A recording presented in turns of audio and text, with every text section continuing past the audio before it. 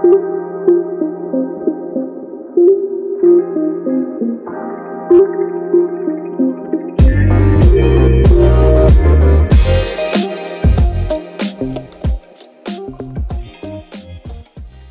and welcome to CCA on the Air podcast. My name is Missy Fairfax and I'm a strategy director here at Complete College America. Now today on CCA on the Air, we are again speaking with Dr. Ray Lundy, a licensed clinical psychologist and current AVP of Student Health Counseling and Wellness at Wiley College. Now in part 2 of this 3-part series, we're exploring how leaders in campus in turn can adopt and package mental health support in ways that serve the students in their care, zeroing in on the diverse and inclusive ways that mental health supports should be delivered to improve a student's ability to learn, function, relate, and thrive. Dr. Lundy, great to have you with us again. Glad to be here and excited about today's conversation. Well, thrilled to have you. And just to give a quick recap, Dr. Lundy, for those who haven't and didn't listen to our previous podcast, we talked about the creation of a holistic model of care that should embody proactive supports and education in and out of the classroom and across campus. Mm-hmm. Though I'm sure for many folks, right, there's a larger question that remains about how do we, right, and you can put anyone's name there, right, campus leadership, faculty, staff, et cetera, frontline staff, right, ensure that we are connecting to students who need the support, which unfortunately the latest data tells us that half of our college students, and probably even higher, we know higher across race, income, documentation status, ability, et cetera, in terms of their ability and the availability of resources. So how do we make sure that we are connecting students who need the support the most? Thank you for that question. And I think it's really simple. I believe that the first part is that we're not using data in the way that we are meant to use it. I can speak for myself and say sometimes the idea of being data-driven sounds good, but for some folks who are not quantitatively minded, it may feel scary. What I can say is our institutional research partners are just that. They are our partners. They are gathering really important information about our institutions that tell us about the profile of our students. If we can understand the profile of our students, it gives us some segue or insight into what their potential needs may be. So we look at our institutional research data at each of our institutions, and then we go back to the research and what it says. And so to ground that a little bit and to give us some more particulars, if you think about campuses that have large populations of adult learners, we know that our adult learners are going to have additional stressors when it comes to academic success in terms of time, in terms of access to wraparound support services. So as a way of mitigating their mental health concerns, we need to make sure that they're provided with access to care at what we might consider non-traditional hours. Right. Mm-hmm. So many of our counseling centers close right at 5. But if you know the demographic of your campus population, we as administrators, faculty, and staff need to adjust to meet those student needs. Another example might be our LGBTQIA plus students. That particular population of students, we know that the research says they have higher rates of suicide, anxiety, and they are often just as much, if not more, they're underutilizing the services, and they don't often have services that are specific and competent to their specific needs, whether it's health or mental health. So if we know that that population of folks tends to have greater distress, I try not to use the language that they're at greater risk. They are, but we don't want to isolate or single them out, but we know that they have greater distress. If there's greater distress, it is our responsibility to then think about not just in the counseling center, having someone who's competent there, but also what about our faculty and staff outside in other areas of the institution that can provide resources and create a safer place that's more belonging. If we can do the work of making sure we have resource centers that are in place, if I look at our HBCUs, many of our HBCUs are still trying to catch up in terms of LGBTQIA plus students. That's so right. Having those resources is not just about like having a resource center. It mitigates some of the negative impact that stress can have on those students, and subsequently reducing the likelihood of mental health challenges. To bring it on home, when we can look at our demographic information and understand our population, then we are better able to do, as we talked in our first podcast, those proactive educational awareness. We're better able to do what I suggested in our first podcast. We can't be proactive, though. We're not looking at the data and we're not getting to know the students that are on our campus. Mm-hmm. Well, and it brings me up to a word that has increasingly been thrown out. So when you talk about moving beyond the counseling or the resource center, right? I think a word that has gotten out from beyond the resource center has been about trauma-informed care. Mm-hmm. Could you talk to us about a little bit more about that, what that means, why there's importance around that, and how that just ties into delivery or the appropriate level of care? Because I think that's the other part about it too, right? To make sure that when they show up, they can get the care that they need. Yeah, I think to start, I'll say that many of our students are arriving to campus having experienced trauma. Okay, what is trauma? Probably important for us to all get on the same page about that. The American Psychological Association defines trauma as an emotional response to a terrible event, like an accident, a rape, or a natural disaster. But what I really like to talk to folks about when we're defining trauma is that really it's any event for which you experience an intense amount of fear that maybe is conscious or unconscious that removed your experience of safety or ability to control the things around you. So if we think about COVID-19, the global pandemic, that was collective trauma for everyone. But if we think about our BIPOC student population, there's a whole litany of historical trauma that those groups have experienced that they're also bringing as they come onto campus. So trauma is this kind of really global experience that many of our students are presenting with. And trauma-informed care then means that we recognize that our students are coming with this history of concerns.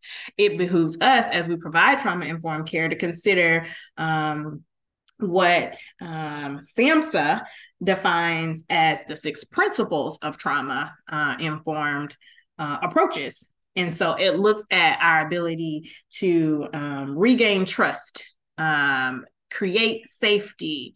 It looks at our ability to make sure that the policies that we're putting into place are all considering, again, this history of difficult experiences that are challenging the safety, both psychological and physical safety of our students.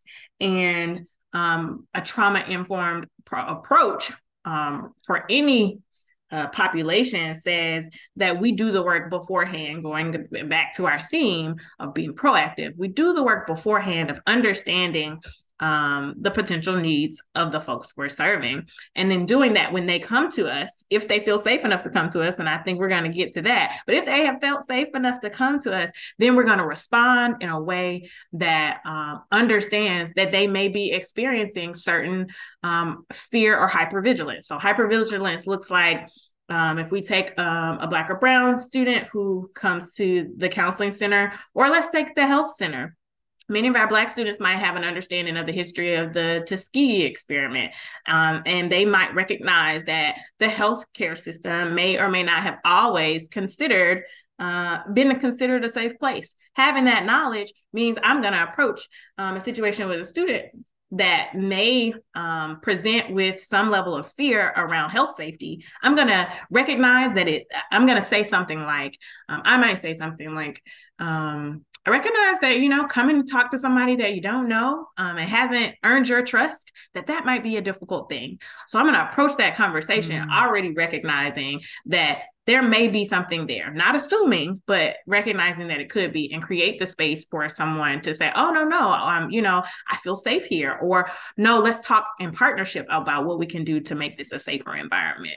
So the trauma is, to your point, it's out there, but we know, we know some of the traumatic experiences that have happened to our students, and it behooves us to make sure that then we have that in mind, we recognize that, and we approach our experiences with them with a level of sensitivity and care that gives them permission to show up and be vulnerable.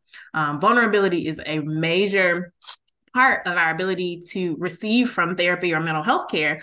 And if a student doesn't feel psychologically safe enough to be vulnerable, then they can't get all the support they need. So that trauma-informed approach allows that level of vulnerability that's needed for the support to take place in the way we want it to.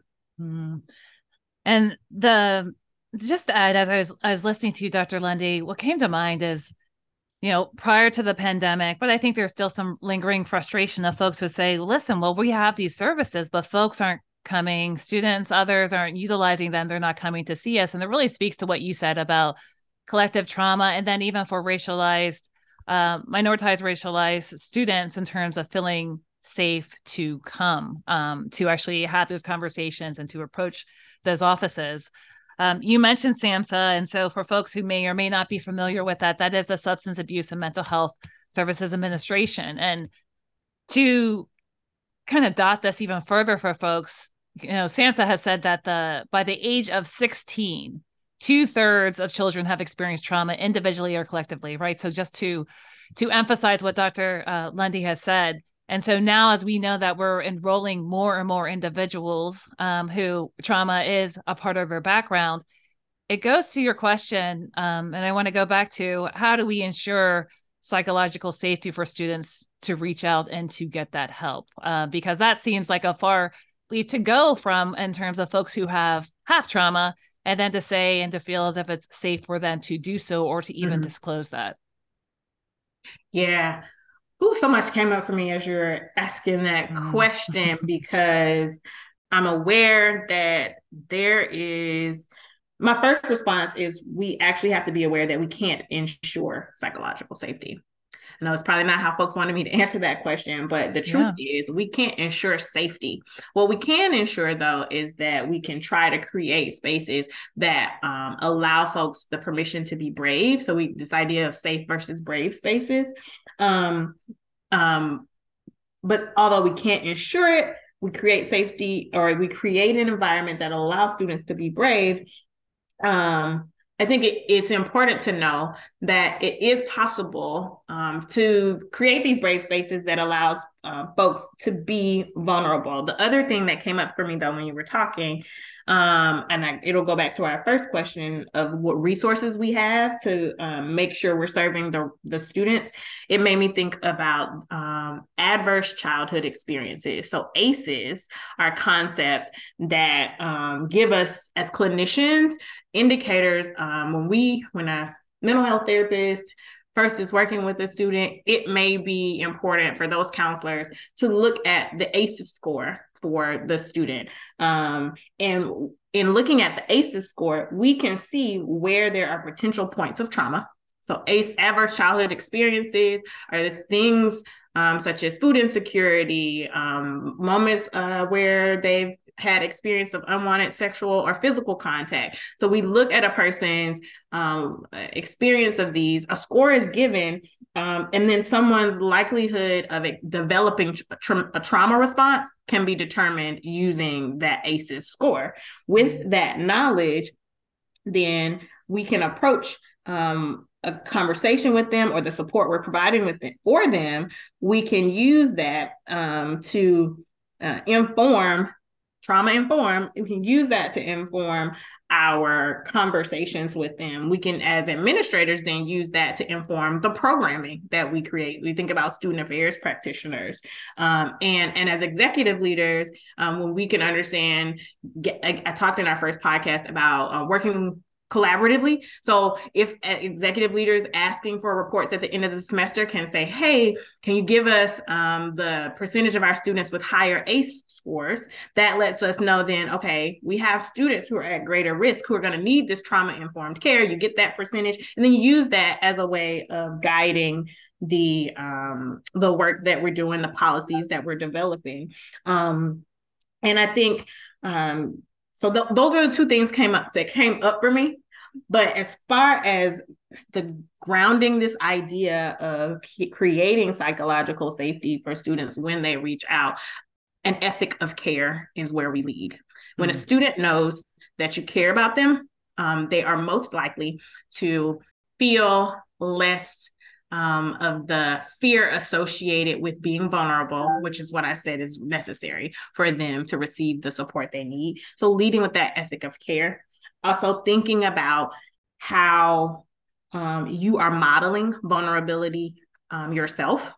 So if we put ourselves into what it takes to show up and expose yourself, and almost, kind of this idea of like opening up and saying something is wrong, that stigma associated with that leaves us feeling really vulnerable and raw. And a way for us to create psychological safety is to not just expect the students to do that, but for us to also be willing to do that as well. So administrators, faculty, and staff who actually take their mental health day. Like, I wasn't here, I took a mental health day, but not being ashamed to talk about it or not trivializing that, because, talking about it in a way that like, this is something that's necessary for me to do gives other people the permission to do that as well. So you want to, when you're creating those brave spaces where we hope that people feel safe, it's important that we model the vulnerability. We understand what using things like the ACE score, we understand what potential challenges might be forthcoming.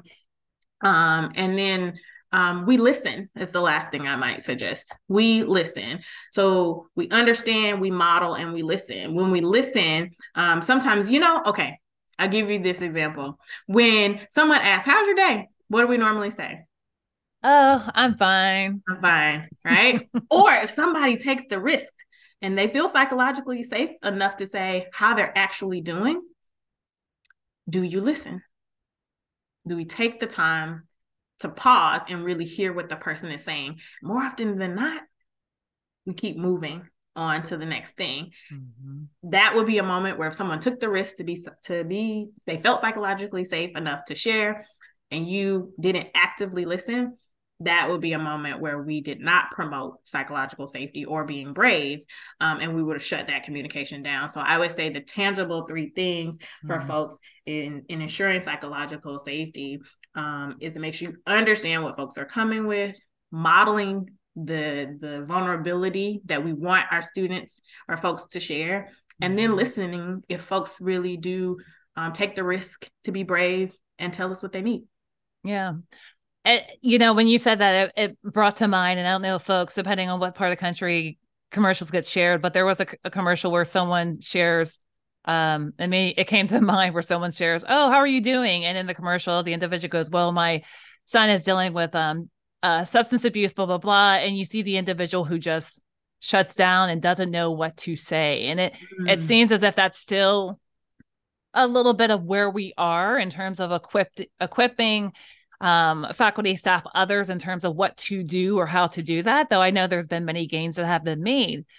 One thing I would mention, though, in terms of that psychological safety, if that skill isn't there and you can't really tell if individuals have that skill or depending how welcoming they may be or how they may interact with others, I think a lot of students may take cues from that.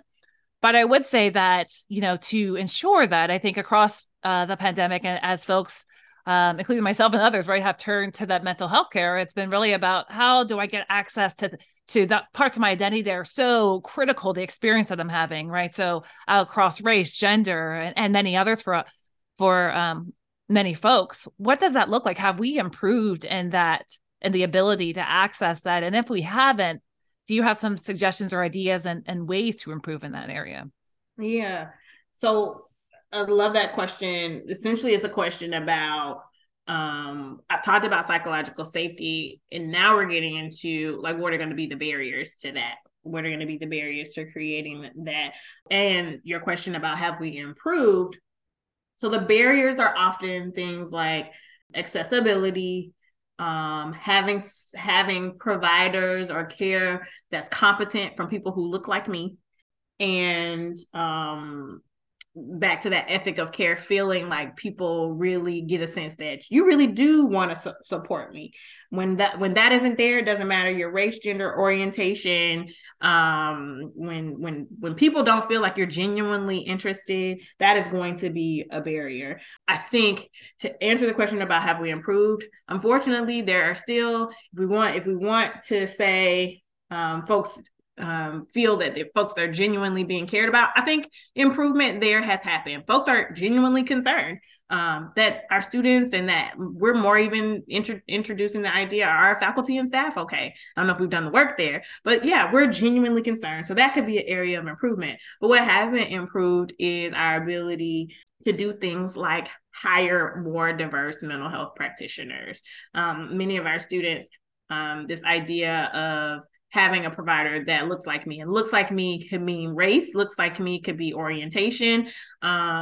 There's still lots of work to do there. There is a shortage of BIPOC mental health practitioners, even on or off campus. And so many of our students approaching a counseling center or deciding not to may feel like, well, they're not going to speak my language. Right? When we think about cultural barriers, language is such a connecting point.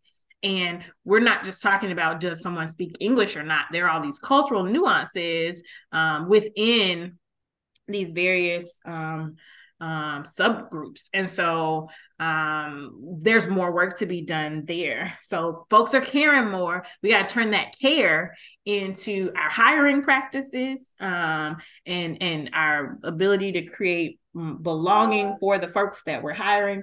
And then I would say the last piece is we want to reduce the barrier of access. And I think the pandemic, and I hope we'll get into that a little bit more, but I think the pandemic provided us with some insight around how we can improve access as a barrier to providing mental health care. But those would be the three that I would say. We got to care more, and we're doing it. We got to hire people that look like the folks that we're serving, and whatever way that means. And we got work to do there. And we got to make sure that the folks, it's accessible. We can say, well, the counseling center is available, but back to my example about adult learners, well, it's not accessible to them if you close at 5. That's right. Yeah. Yep. And basically at that point, we're saying, maybe not so important, right? What message is that sending to that student? Yeah, it sends a conflicting message that, again, everybody's all caring more and talking about it, but if you don't change your policies, if you don't change the ways in which you introduce this information, if you don't start providing the information in multiple languages to address the fact that not everybody is English as a first language. If you don't start making sure that you're inclusive of, in places that have religious diversity, that we also understand that mental health care looks different. Like, we gotta be doing the actual work of diversity, equity, inclusion, and justice, which so often is walking hand in hand with this mental health care. But we've got to do the work of merging those fields a little bit better. Absolutely. And it feels like in many ways too, we're still at the tip of the iceberg in terms of what we're doing to support and actually move forward equity. Because, in many circles, folks talk about what does that mean? And there's lots of intersectionalities across our students. So if we're not doing something that's about accessibility of gender, race, etc., it compounds across that student. And so you were leaning into, and I want to lean into with the time that we have to talk about the improvements. There have been some notable improvements in access and the move to the virtual space. So in terms of what folks are doing, what's worth keeping, leaving, or improving upon? Yeah, I think the pandemic helped us to really shore up our teletherapy services and the use of technology. So I think improvement there around accessibility there's opportunity there. If we can ensure from an equitable space that all of our students have access to technology. So for example, at Wiley, I'm saying teletherapy and access using digital tools was important. But one of the things we had to do as an institution during the pandemic is make sure all of our students, which 92 or 3% of us, those students are Pell eligible, we had to make sure they had computers and Wi-Fi. We couldn't say we're going to provide you with the support and we're going to provide you with that support virtually if we didn't also give you the tool to use it. And so I think it's important for institutions to understand that might be a place to put resources. So if you're going to use the technology as an accessibility tool, not only to provide the service, but create avenues for students to have access to the technology itself. I think another thing that happened inadvertently for mental health providers is that we came out of the counseling center. Talked a little bit about that earlier, but like one of the things that traditionally has happened within mental health support has been because of the need for confidentiality, we wait for the student just to come in and say they need care.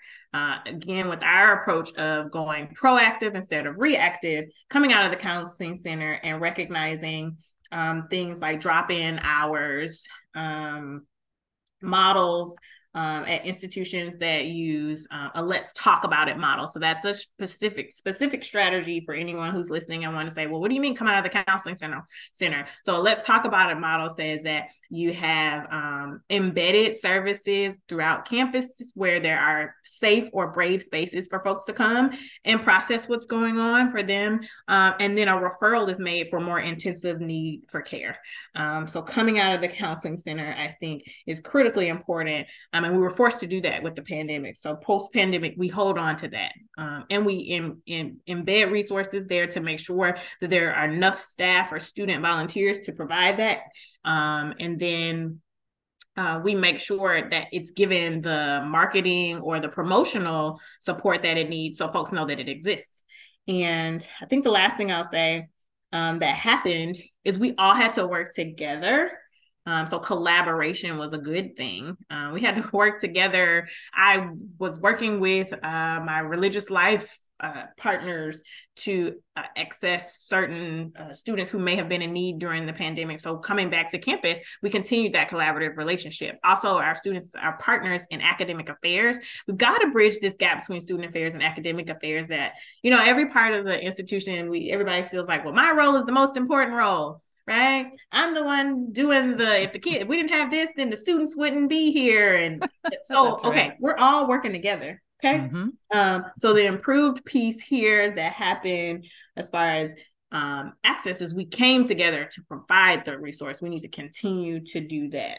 And I can't at this moment think of things so much that we did that we want to leave, because I felt like as uncomfortable and unfortunate, and we do not want to go back to a global pandemic, but it forced us to be innovative. And we know that in times of challenge, that's when innovation emerges.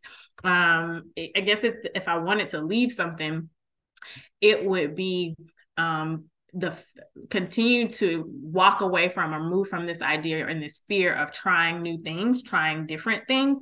I want us to continue to no longer be bound by this is the way we've always done it.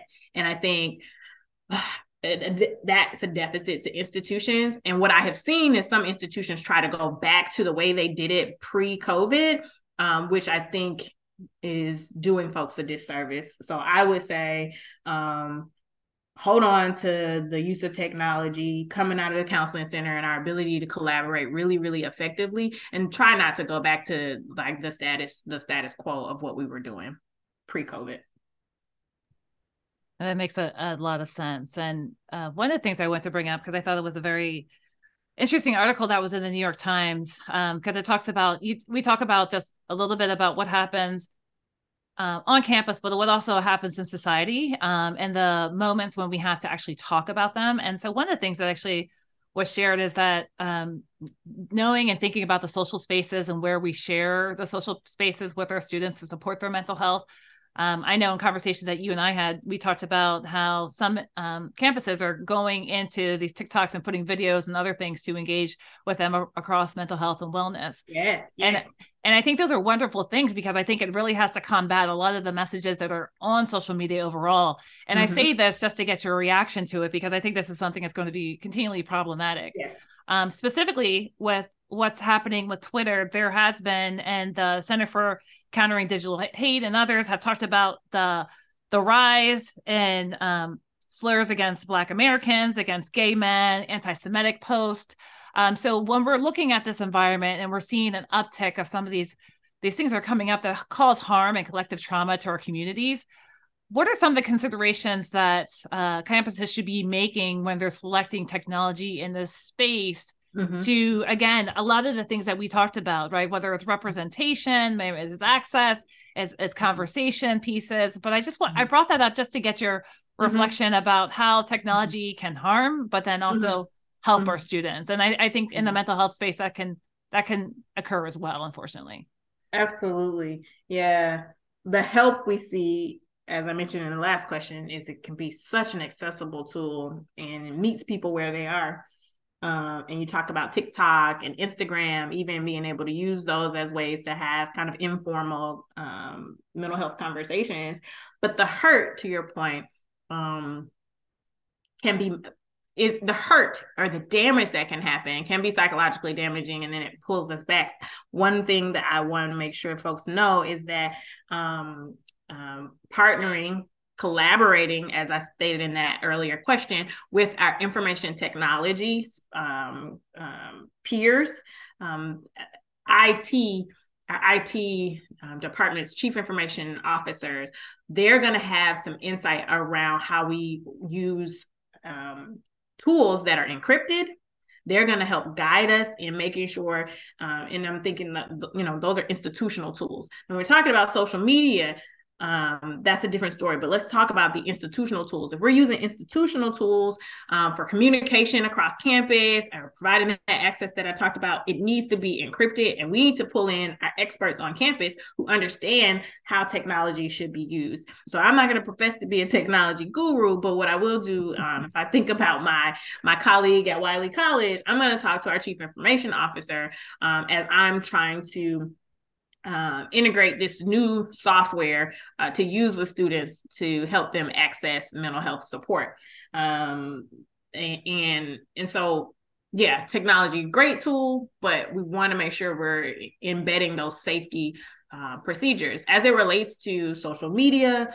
I think folks, there's not a fancy answer here. I think folks, Twitter and other social media platforms, they have regulations and guidelines around, speech and what's appropriate and what's not. But as we can see, there are some changes that are happening in certain platforms that I think from a very personal agency perspective, we want to encourage individuals, those who might be listening, and as you go and talk to your students, we want to encourage folks to treat yourself with that same trauma-informed care that I was talking about. So if you know that you have a history of being triggered by certain experiences on social media, I want to encourage folks to take ownership and we need to log off. There are actually 7 forms of rest that we need in order to stay balanced. One of those forms of rest is resting from stimulation. Okay. So when we think about rest, we tend to just think about getting sleep, but actually things like resting from stimulation, inclusive of social media, I want to encourage us to begin to take some ownership there and give folks permission to say, let's log off, or let's not use Twitter so much until this gets figured out. So I know that's not a solution, but it is it's consideration for folks, and that sometimes we maybe feel like we can't, even if we think about faculty and staff. Well, maybe, I'm giving information or access to students in a way on my Twitter feed. Twitter for some folks is really important. I have a colleague, a psychology professor who I saw, she said goodbye to Twitter, and she encouraged her students and anyone who's following her for information to follow her over on Instagram. So we have to give ourselves permission. Like my last question when I answered stated, if we've got to give ourselves to be making sure we're always ready to pivot if necessary. And so there's certain tools that we've used that we had access to that may not be safe anymore. And if it's not safe, we don't stay in safe and in unsafe places. I'm encouraging us not to do that. And I think as institutions, we can model that if Twitter is your normal way of communicating information out to students, you may need to consider how you're going to shift. So we got to be ready for that pivot, because if it's no longer safe, we don't need to stay in those spaces. Absolutely. Well said. And so I would say from here, right, I think it's one of those of where do we go from here? And so I'll leave this as our last question in terms of what you have. You've said many things for us. So I want to leave it open-ended in terms of what are some thoughts you have for us? And then and just additional thoughts you may have in terms of what's next coming in this series, this webinar series? Yeah. So we've come from a place of talking about mental health care is extremely important and can be maximized in terms of potential by being proactive. That was our previous conversation. Today, we were looking at the barriers to, even if we are proactive, how are folks are going to access that care. And so where I want to say going from here, we are going to move forward creating psychological safety. We're going to have trauma-informed care in the forefront of our minds, so that then students come in and they feel safe. And then we're going to utilize technology in a way that can help reduce the barrier to access. But we're going to make sure we do that using tools that are encrypted or that recognize the safety, the privacy of the folks that we're supporting. And I think that in doing all of those things, we can move into what our last podcast is going to talk about. We can move into then making sure that the folks who are closest to the students, sometimes when we think about our faculty and even our staff, we're going to move into doing all those things in terms of psychological safety, being proactive. We're going to make sure that the people who are providing the care, that they also have some level of training and understanding about their own needs. And so I think that's where we go from here, is the discussion of, okay, we've addressed these barriers, and barriers can look like access, barriers can look like our own previous experience. We're going to address that institutionally, but on the individual level, we're going to make sure that the people who, if we're saying we've told folks what to do in these last 2 episodes, now we're going to tell you a little bit deeper of how to do that. And so I'm excited for our final conversation, because it will say, with all the things in mind that we've had for students, what do I do for myself as a way of being prepared to support them and prepared to support myself as we're working to be more proactive with this mental health support. That's wonderful. Thank you, Dr. Lundy. And then I also want to thank so much again, you for sharing your expertise with us. And thank you for the listeners who are joining us as well. Please stay tuned for, as you mentioned, our final podcast series of this mental health series. And then also stay tuned for more episodes of CCA on the Air.